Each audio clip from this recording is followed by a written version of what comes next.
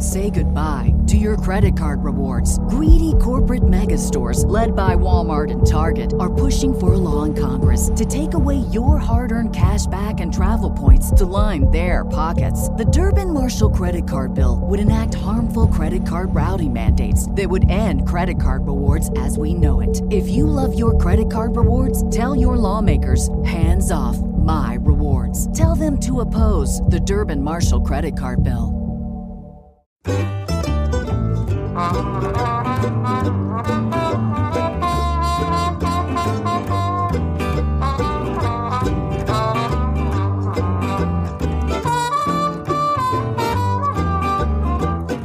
You say alocasia, I say, bloody hell, I'm not growing one of those, they're really difficult.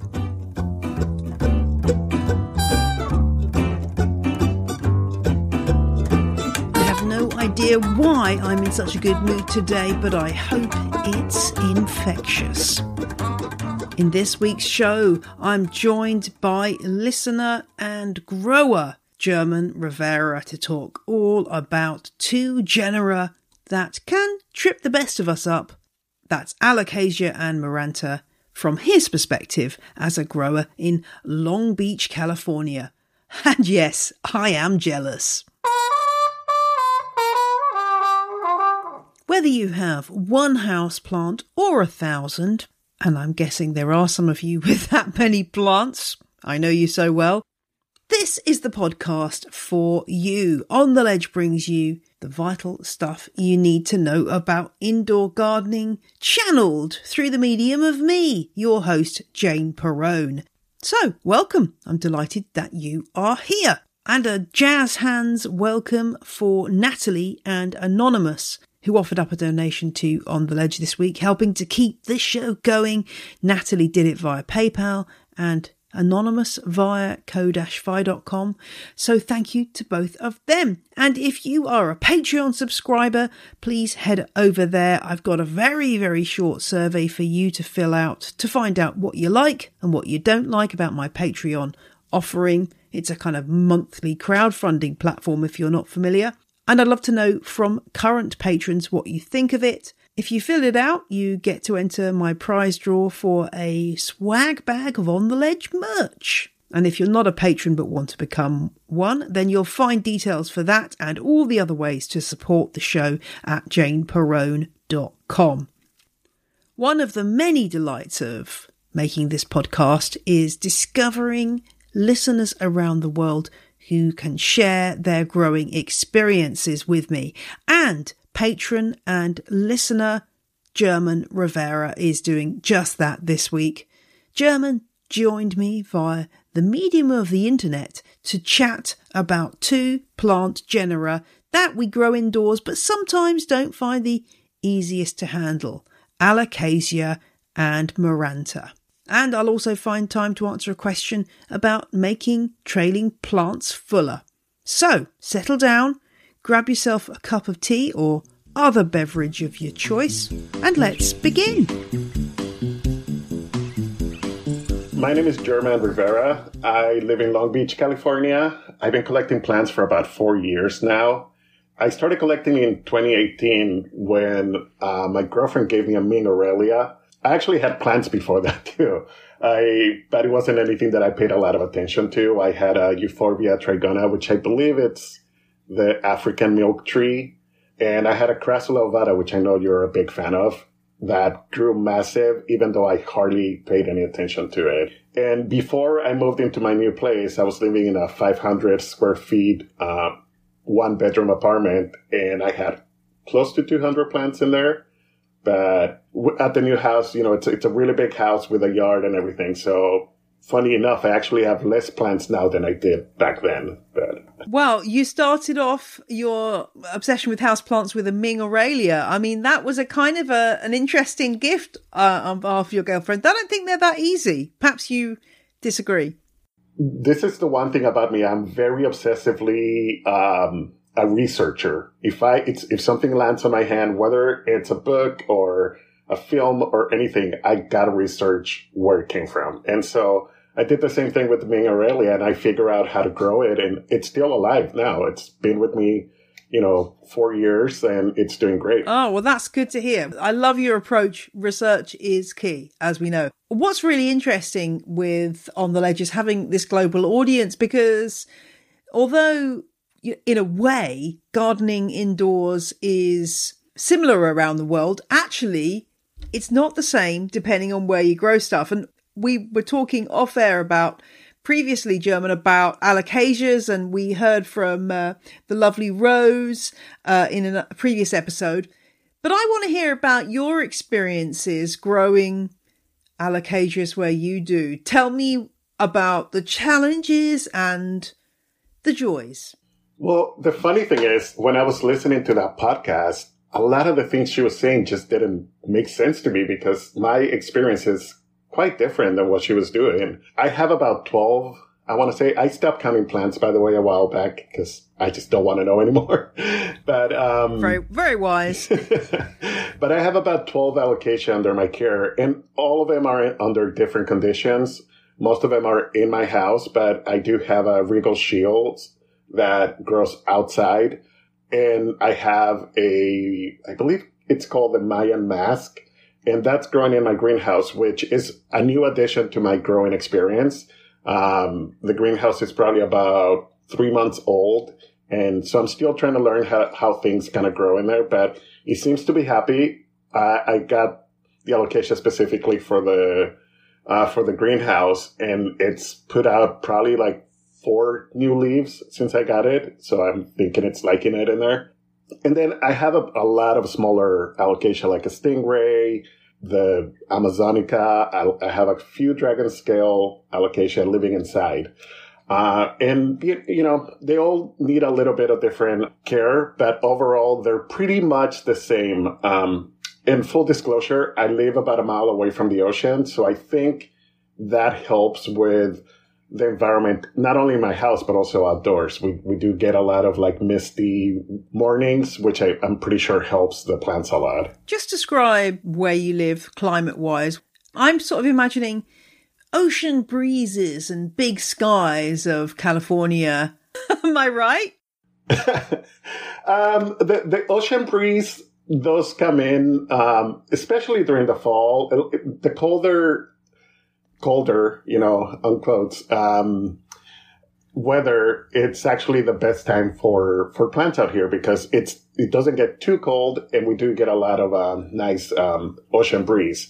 Summer can be a little on the drier side, but overall I don't think the humidity here in Long Beach goes below 40 at any time.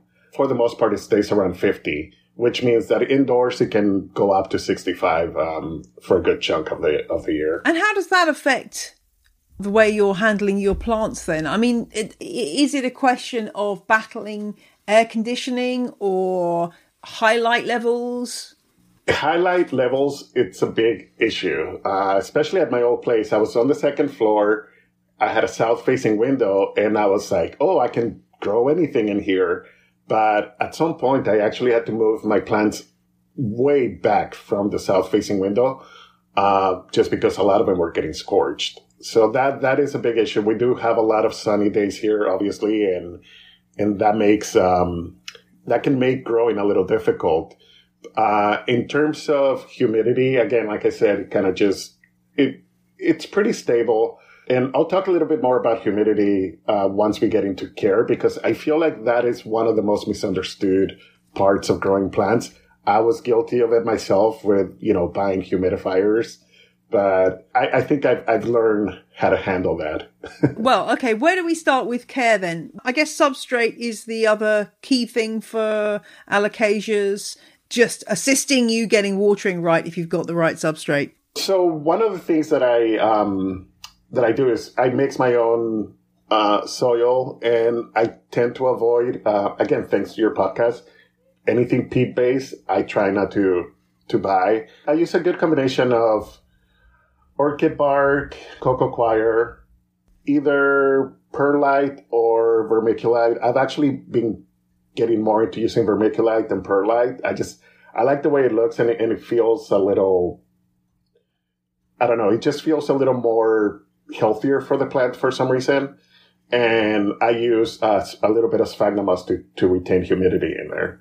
So that's kind of like the substrate. And I use that across for all my tropicals. I like it fast draining because I tend to water quite a bit. So that helps with it. But I also like to keep the soil nice and moist for the plants. Evenly moist, I guess, is the correct term.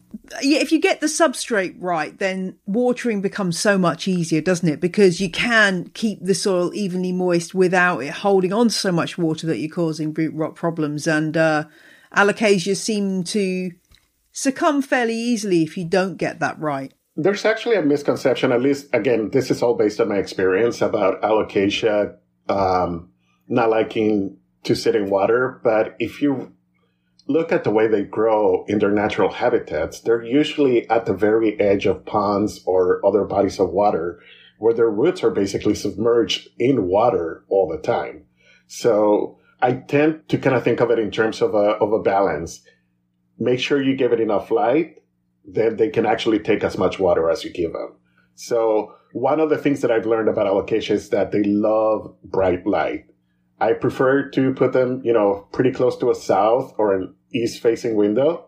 And actually, most of the ones indoors, especially the jewel alocasias like the dragon scale or the black velvet, I put them fairly close to an east-facing window in my living room, where in the morning they get about 2 hours of really bright morning light, which is obviously not as harsh as like your afternoon sun. And if you have a south-facing window, I just move them away from it as much as I can, but they still get a good amount of light there. So bright light is key for alocasia, definitely. I would not put them in medium or low light because that is what kills them. And full disclosure, I killed my first alocasia by keeping it in the dark, thinking, oh, it's going to grow on my desk. And the desk didn't get any sunlight at all. So that's how it died.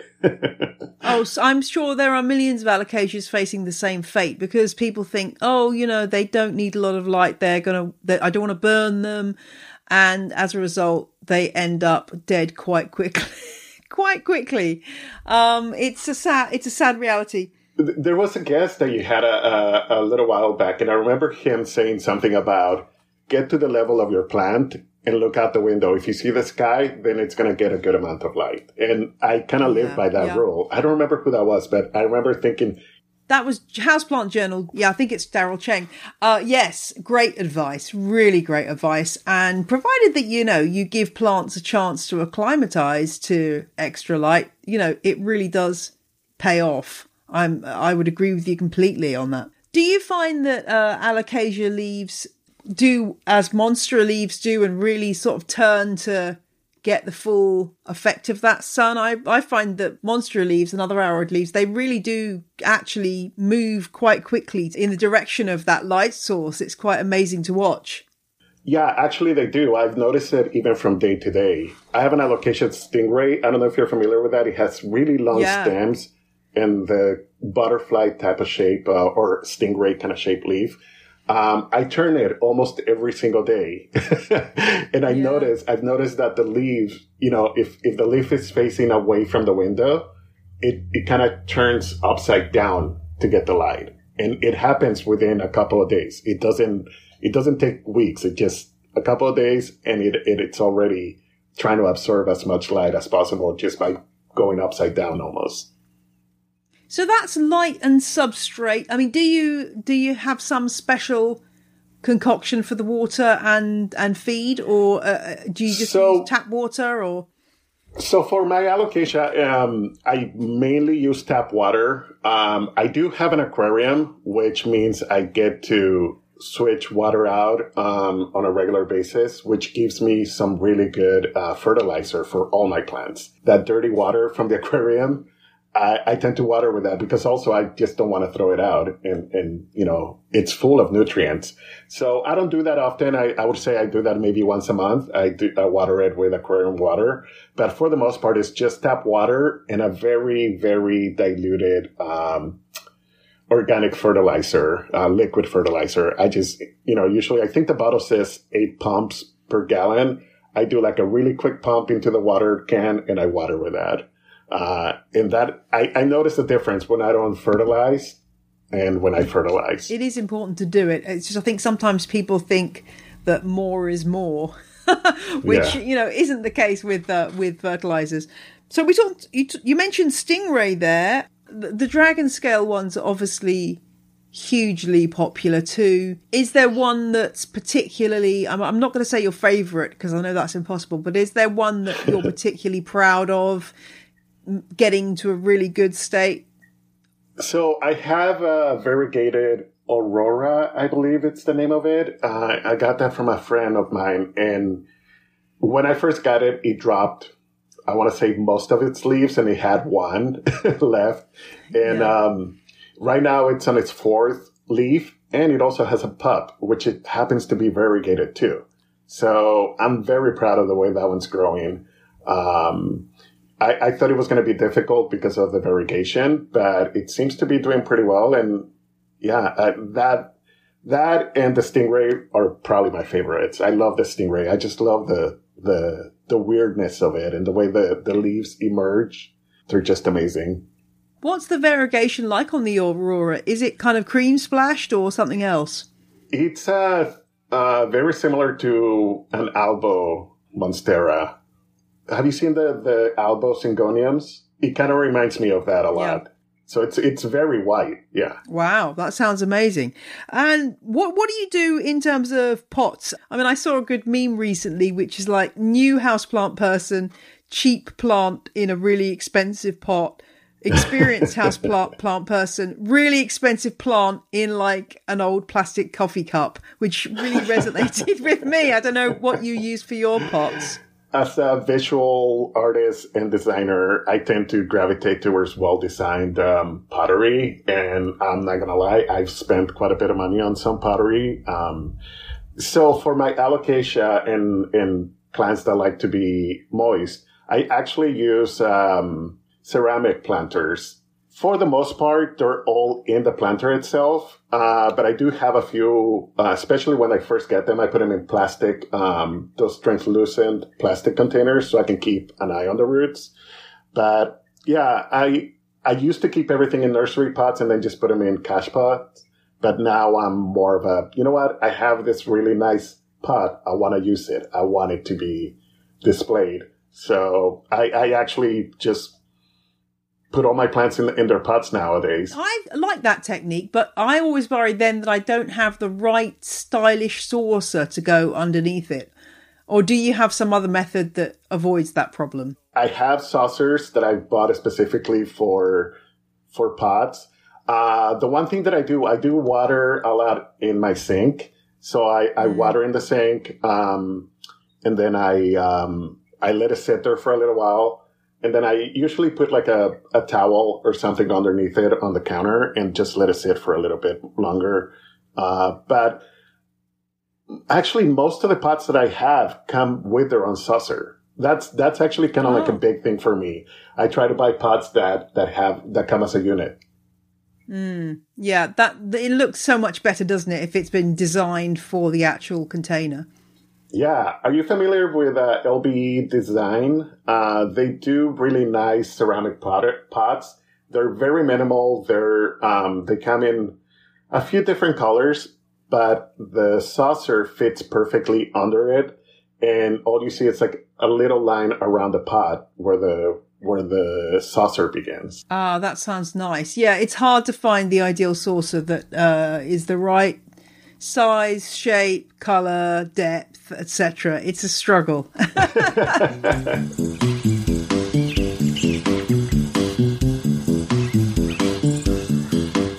More from German shortly, but now a question.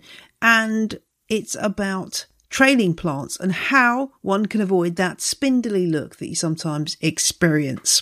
And this question comes from Nick, who used the contact form on my website, janeperrone.com, to get in touch, which is absolutely fine. If you need to send photos, though, the best way to do it is to email me at ontheledgepodcast@gmail.com. There are two major things to take into account here. One is light. It's kind of always light, isn't it?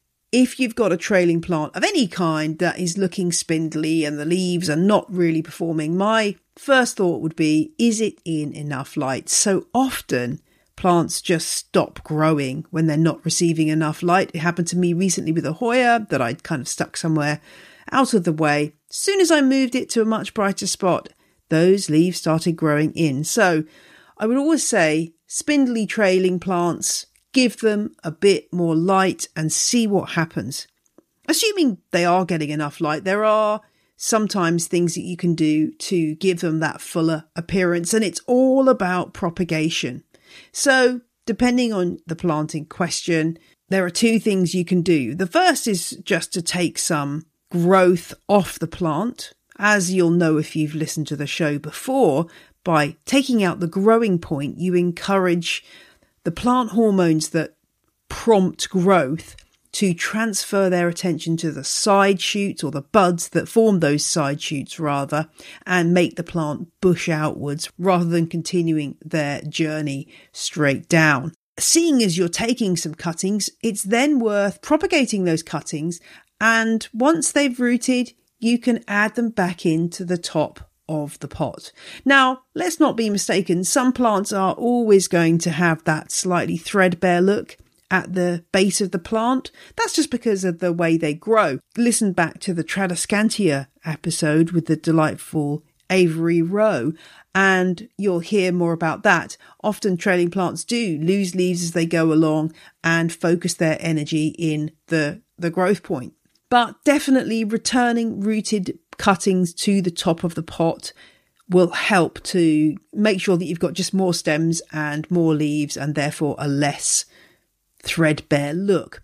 How do you add those stems? Well, all I would do is just take the plant out of its pot, have a look at the root situation. If the pot isn't really root bound, you can probably just snuggle those cuttings in there, making sure not to damage those new roots, in using some kind of small dibber or small tool or a chopstick, just to make a bit of room in there, in any bare soil, and put those cuttings in once they're rooted.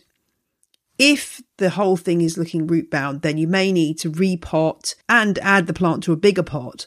And at that point, you'll be able to hopefully just nestle those new cuttings in around the edge of the pot in that new compost. That's the best way to do it for everything from aroids like Philodendron scandanes to Sedum burrow's tail, or Ceropegia woodii, the string of hearts. All of those plants can be propagated and made fuller. And that way, hopefully, your plant will look that little bit more leafy.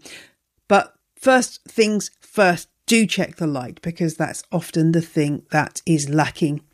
I say this every time, but I'm just going to say it in case this is the first time you've listened to the show. It's easy to think, oh, Jane said put it in light, so immediately you put it in blazing sun, or even just up the light level significantly. This can cause sunburn, so any light changes need to be done gradually so the plant can adapt. And remember, at this time of year, I'm recording this in July 2022, in the Northern Hemisphere, the sun is really strong, so you have to take extra care. But on the whole, extra light is almost always a good thing for plants if you introduce it in the right way.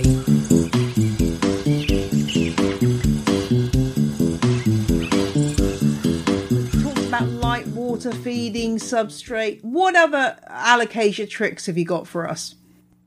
Honestly, light and watering, that's the key. And do not worry if your alocasia drops all of its leaves when you first bring it home. My silver dragon, when I first got it, it was a mess because I got it shipped and it came out of its pot during shipping. So all the roots were like all over the place.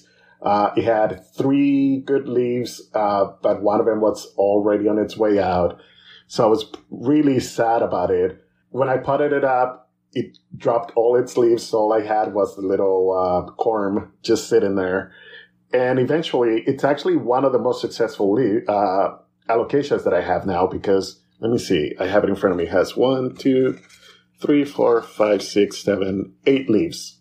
And let them acclimate. That's the one thing. And like you said, if you're going to place it in bright light, the original leaves might not be, acclimated to that. So it's probably going to lose those leaves. Once the new leaves come out, they'll be acclimated for that light. As with everything plant related, and it took me a while to realize this, patience is the key. I am far, far, far from an alocasia grower. But one of the benefits I can see is that unlike, say, some of the plants I like a columnar cactus or something, with that, you get damage and that's it. The damage is going to be there forever. Whereas with an alocasia, like if it drops the leaves, it can still come back and the new leaves are all lovely and perfect. And that's quite a good feeling. Yeah. Funny enough, my variegated aurora, one of the newer leaves got chewed up by our cat. Oh. And I was upset at first, because it was the first new leaf that I got from it. But it has 3 other leaves right now that are perfect. So yeah, that's the cool thing about, I think most aroids in general or most foliage plants that eventually you'll get new leaves and they'll look great. Yeah, it is. It's a big plus. It's not going to make me start growing loads of alocasias, but I just don't think I've got the mindset for it. But then again, I said that with begonias, and now my begonias are. I feel like I've mastered begonias, not terrarium types, but ones that can cope with general room humidity. I feel like I've conquered. So who knows what might happen in future? It's a huge genus, and there's so many. I mean, we have begonias growing outdoors here. There's people growing. Yeah. Yeah. So you can grow them indoors, you can grow them outdoors, and there's so many different ones that I'm sure there's a perfect one for your climate or, for everyone's climate. Yeah. I agree. Well, that's for another episode. We're here to talk about alocasias, but also, if we've covered enough on alocasias, another one of the genus that I probably would say I don't enjoy growing, the Marantas. Yeah. They're so popular. They're, flying out of the big box stores and the specialist houseplant shops because they just look so gorgeous. But lots of people, again, like the alocasia, struggle, don't they?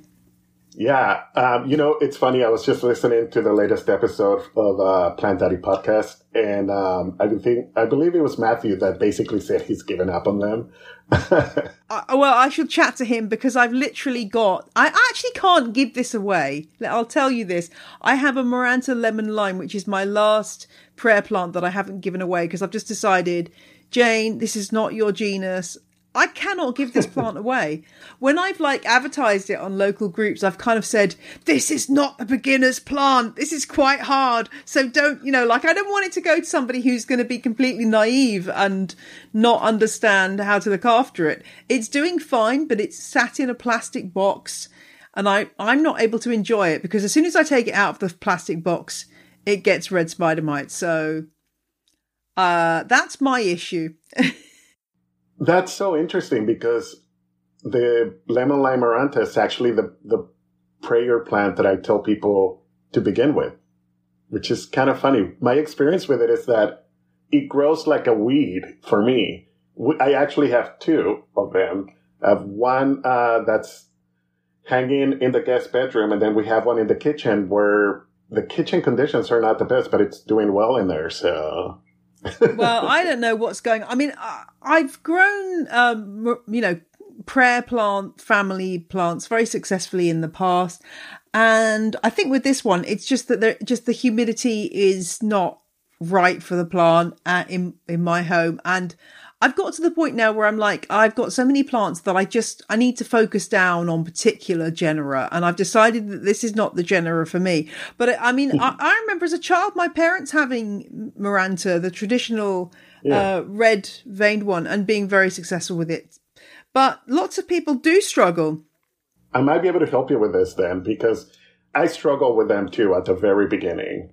But, I currently have, I want to say maybe 10 of them. And again, I have 3 in the greenhouse currently that are doing really well. And then the rest of them are living in the house where I think my current humidity right now, it's about 57, which is good for them. But it's also a light and watering issue, just like with alocasia. But they really don't like bright light. That's the one thing that I've noticed. So they're on the completely opposite spectrum of alocasia in terms of light. They don't want to be in darkness, but they definitely like medium light. I have 3 growing in near a north-facing window in our bathroom, and they're doing really well. But watering, just like with alocasia, make sure they stay evenly moist. The minute they go dry, that's when you get pests.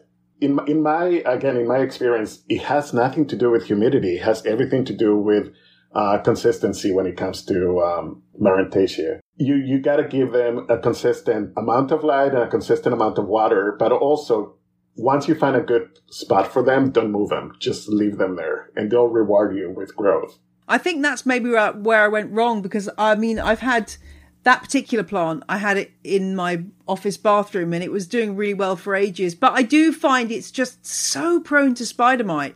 And maybe it's because, and I really struggle watering plants consistently anyway. I'm much better with plants that like to dry out between waterings. But it just, every time, I mean, I even had it in this plastic box and treated it time and time again for spider mite. And again, this plant is just a spider mite magnet. I mean, how do you treat spider mite on these plants? It's funny because that's one of the things that I always get a lot of questions about, especially for both alocasia and prayer plants. I feel like people hate them because of the pest issues that they have with them. Alocasia amazonica, it's the perfect example of a plant that I've heard so many people say, I'm never going to buy that plant again because within a week it's covered in spider mites. So this is the way I handle that. And obviously, you got to have a little bit of extra time. I work from home, so it kind of works for me.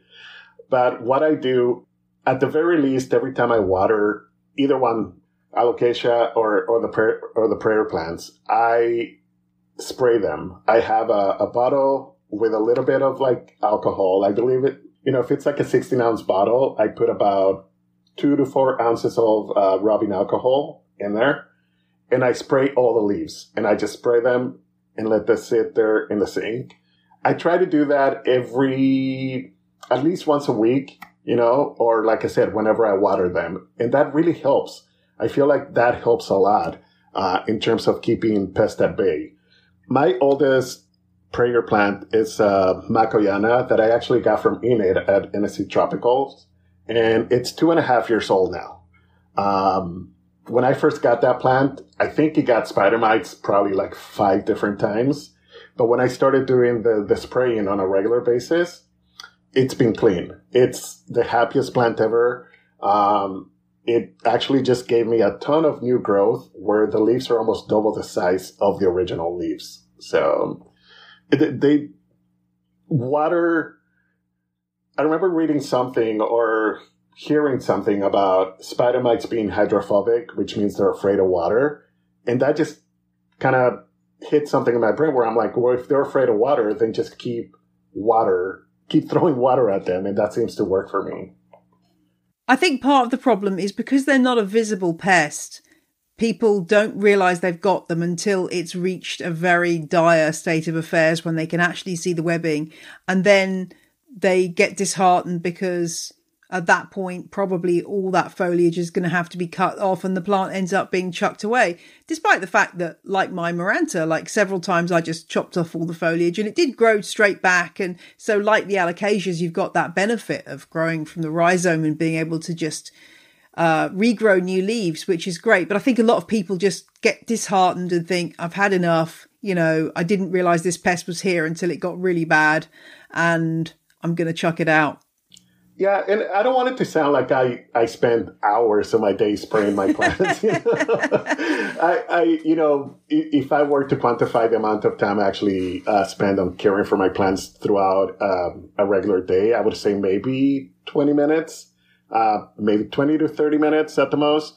The thing is, I know which plants, on certain days I'll do my alocasia, I'll water them, I'll spray them, and then just put them all back in their place. I think it was on Plant Daddy podcast. They were talking to someone that's an expert on crotons. And I know a lot of people suffer with spider mites with them too. And he said something where, Yeah, spider mites, you're going to live with them. You're growing crotons.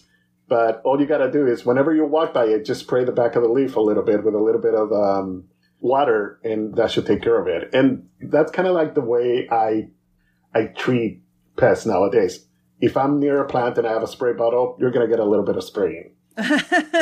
Very wise. If you're going to have those plants, as you say, you've got to accept that those pests are going to be there, and it's just a question of keeping them under control. And, even if plants have a few spider mites, which, I know I'm always banging on about hand lenses, but, you can see with a hand lens, you might have 1 or 2 spider mites wandering around. But as long as you're keeping that population at a low level, the plant's not really that bothered. Yeah, I have a Hoya that had a mealybug infestation. The Hoya lives outside now, but, I sprayed it, I cleaned it up. There's still mealybugs there. The plant's still growing. It has a ton of new leaves, but I keep it under control. I go and I give it a spray in every once in a while, but for the most part, the bugs are there.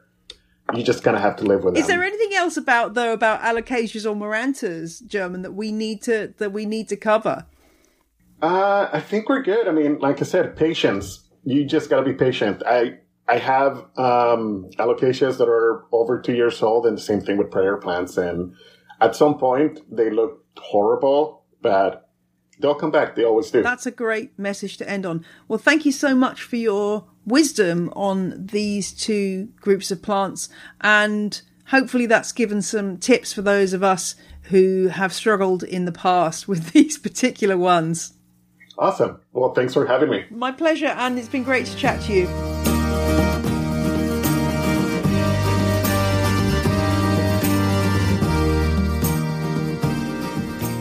Thank you so much to German for joining me today. If you're a Patreon subscriber, you can go and check out my extra chunk of chat with German, where we talk about stereotypes to do with gardening among Latin Americans in the US. Very interesting subject, and German's got some interesting insights into that. So go and check out An Extra Leaf, number 94, if you're a Patreon subscriber at the Legend or Superfan level. That's it for this week's show. I will be back next Friday, that's July the 22nd, and I should give you advance warning that I'm taking the month of August off for a pause for On the Ledge. So episodes are coming out on July the 22nd and the 29th, and then no episodes in August. The show will be back on September the 2nd, and if you're a Patreon subscriber, your subscription will be paused for the month of August, just so On the Ledge can have a little summer respite. But I will see you again next Friday, so you and your plants have a great week. Bye!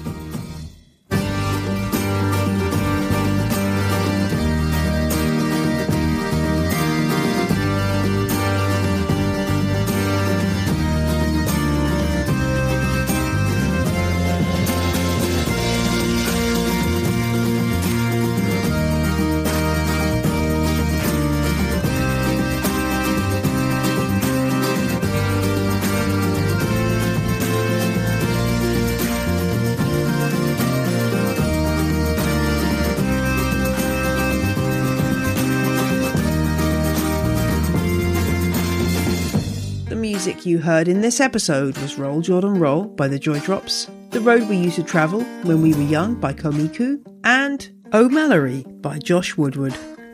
All tracks are licensed under Creative Commons. Visit the show notes for details.